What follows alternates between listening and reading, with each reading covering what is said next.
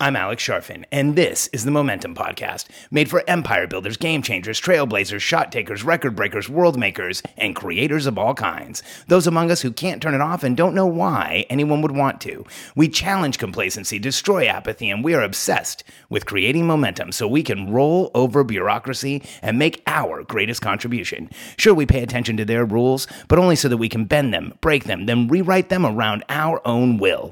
We don't accept our destiny, we define it. We don't understand defeat because you only lose if you stop, and we don't know how. While the rest of the world strives for average and clings desperately to the status quo, we are the minority, the few, who are willing to hallucinate there could be a better future, and instead of just daydreaming of what could be, we endure the vulnerability and exposure it takes to make it real. We are the evolutionary hunters, clearly the most important people in the world, because entrepreneurs are the only source of consistent, positive human evolution, and we always will be. Stronger relationships fast. Whether you've realized it or not yet as an entrepreneur, one of the most important factors in your long-term success in your business, in the outcome you're trying to create, in the contribution you're trying to make in the world, is your ability to effectively build and develop and grow relationships. Now, if you're like me, just the very statement of the ability to build relationships being responsible for your success might make you uncomfortable. You know, I was is not the right word. I still am incredibly socially awkward. I have a hard time understanding most people. I'm socially misunderstood often. You know, when I was younger, I had a really hard time being like everyone else, fitting in. I was that kid in class. You know, maybe you can relate to this. Like, I'd be sitting in school and a thought would come to my mind, or something that I should, like a question for the teacher, or something that I was going to say, and I knew I shouldn't. I knew the other kids would make fun of me. I knew that it was something the teacher would be thrown off by. I knew I was going to probably cause some disruption, and I would be sitting there saying, don't say it, and then I'd say it. And I could hear myself. It was almost like watching myself do it. When I was younger, I had a hard time not saying the wrong thing to people. And as things came out of my mouth, I used to think, why am I saying this? I remember I babysat for this couple. It's interesting. I've actually reconnected with Margie Deutsch recently. She actually came to a meetup I did. Was in one of our products, and I babysat for her when I was a kid. And I remember one night, she and her husband were dropping me off, or her husband was dropping me off at my parents' house, and he was wearing pants that had embroidered sailboats on them. And I made a comment you could just put those pants on a flagpole and ships would see them, or something like that, because they were so loud. And as I was saying it, I was thinking, this probably isn't the right thing to say. And I really liked the guy. I think his name was Mark. And it was really embarrassing for him. And it was just this awkward, weird thing that I said. And I think I still babysat for him after that. But I used to do stuff like that all the time. And today, I think it's because I just didn't know what else to do. You know, I don't feel like I was born with the same operating system that everybody else was. When I was a kid, I remember when I was 4 or 5 years old in Mexico, we went to a school that I was attending with my younger sister, Michelle. She's 2 years younger than me, so she would have been 2 or 3. And we were walking around the playground, and a kid came up and touched my sister, for no reason. He didn't have any right to touch my sister. There wasn't any reason for him to be doing it. And I punched him in the face. So I was the 5-year-old kid known for knocking out a kid at the, kindergarten open house before school started. So I share this with you just to demonstrate how ridiculously socially awkward I've been, and also to share with you, it's been hard for me to create relationships. Even when I got into business, it was still difficult, because when it was a business conversation, I was very good at having business conversations, but it would switch over to personal, and I would stumble and stutter, and I didn't know how to talk to people, and I had a hard time understanding what questions to ask, and how to just not create an awkward situation for me and for everyone else. And then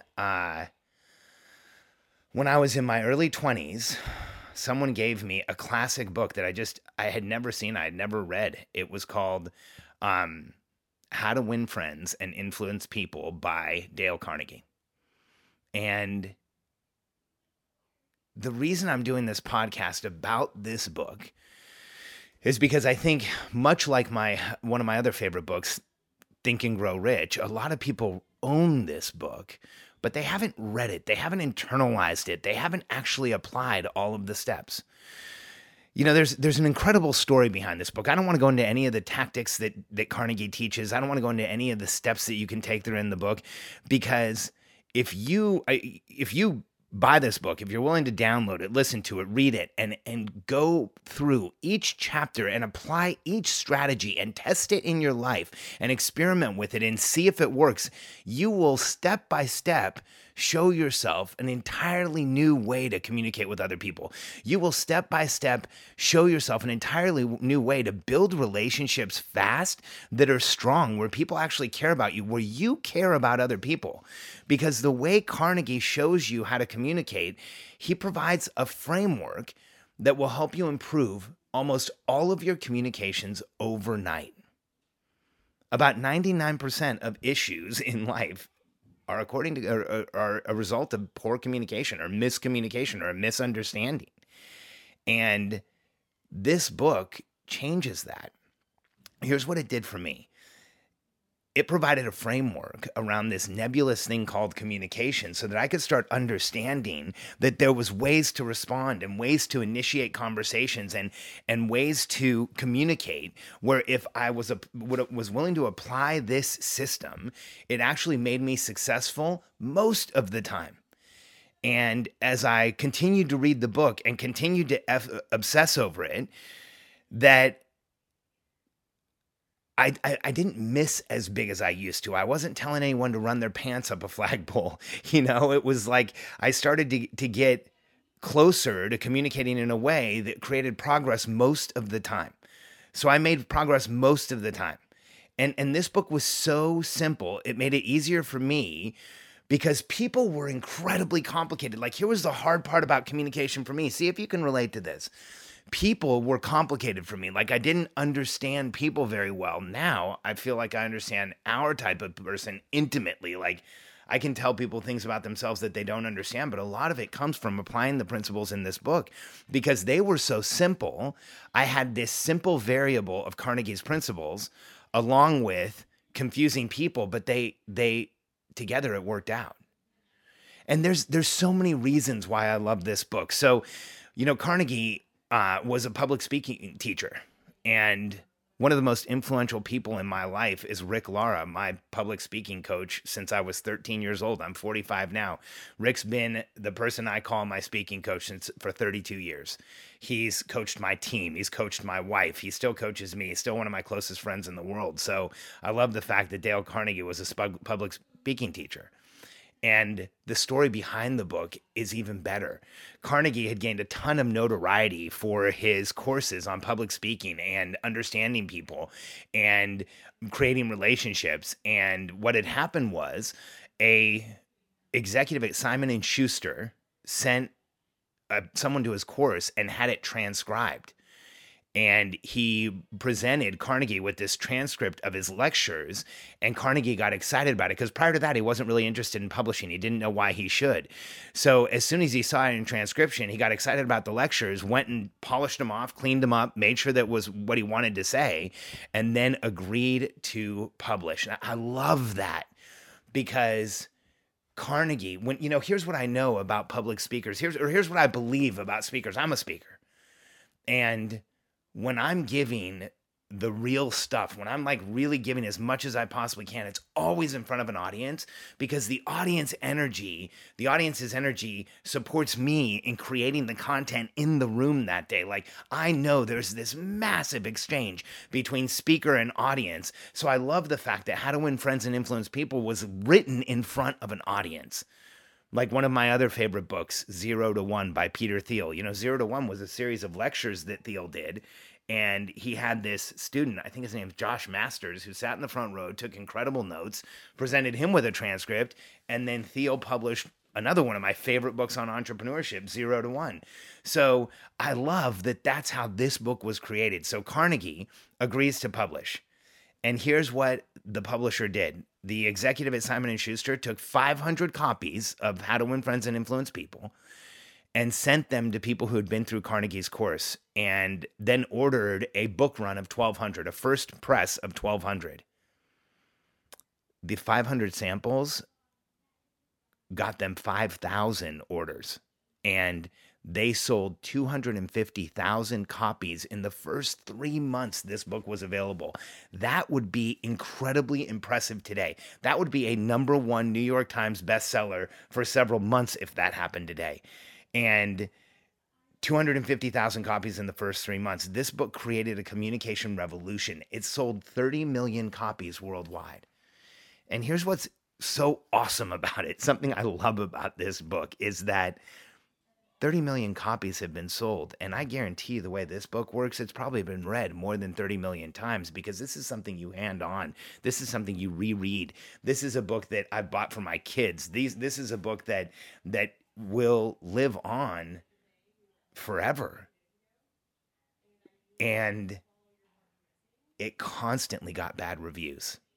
It was called extremely simple and childish and not worthy of academic reading. And there was very little research or reporting on it. And it just got trashed from one place to another because it was seen as this simple, contrite, way too easy manual. And 30 million copies have been sold, but I guarantee you it's been read far more than that. Because this is the type of book that you read and you pass on and you have somebody else read and you reread. I bought it for my kids. I bought it for my wife. I bought it for my teams. I've given it to my clients. It's one of those books that once you read, but not just read, apply and understand the lessons, it indelibly changes your life. And the reviews that it got, calling it simple, those fascinate me, because what Carnegie did was take one of the most complicated elements of our existence, which is interpersonal human relationships, and he created a manual that shows anyone how you can succeed most of the time. And in reading this book, I went from being one of those people who really had a hard time building relationships to learning how to build relationships, to understand people better, to care about people in a different way, and to understand what they wanted and how to have relationships that were symbiotic, that helped everyone. It's been one of the most valuable books that I've ever read in my business career. If you want a book on how to sell, if you want a book on how to build relationships, how to get the best partnerships, how to attract the right deals, how to hire the right people, this is the book. It's all in there. But don't let it fool you. Because when you pick it up and read the table of contents, you might think to yourself, this is way too simple. But like so many other things in life that are so simple, like breathing, get a little more oxygen, you'll think clearer, you'll create more momentum. Like hydrating. Doesn't it just make sense if we drank more water, everything in our lives would get better? Or like the principles in this book, so simple that the critics actually said it was too simple. The fact is, if you take this book, this incredibly complicated subject of interpersonal human relationships is laid bare. It's made easy. It's step by step. It's paint by numbers, how to create relationships with the people around you that last forever. And take it from someone who, growing up, like I didn't really have a lot of friends. And I don't think that's because I didn't want them. I think it's because I didn't understand how to act around other people. I had just huge anxiety even being around other people. The first real friend that I made in my life was when I was 19. His name's Price Gibbons. He's still my closest friend. It's like once I found someone, I was like, okay, I'm not going to let go of this guy.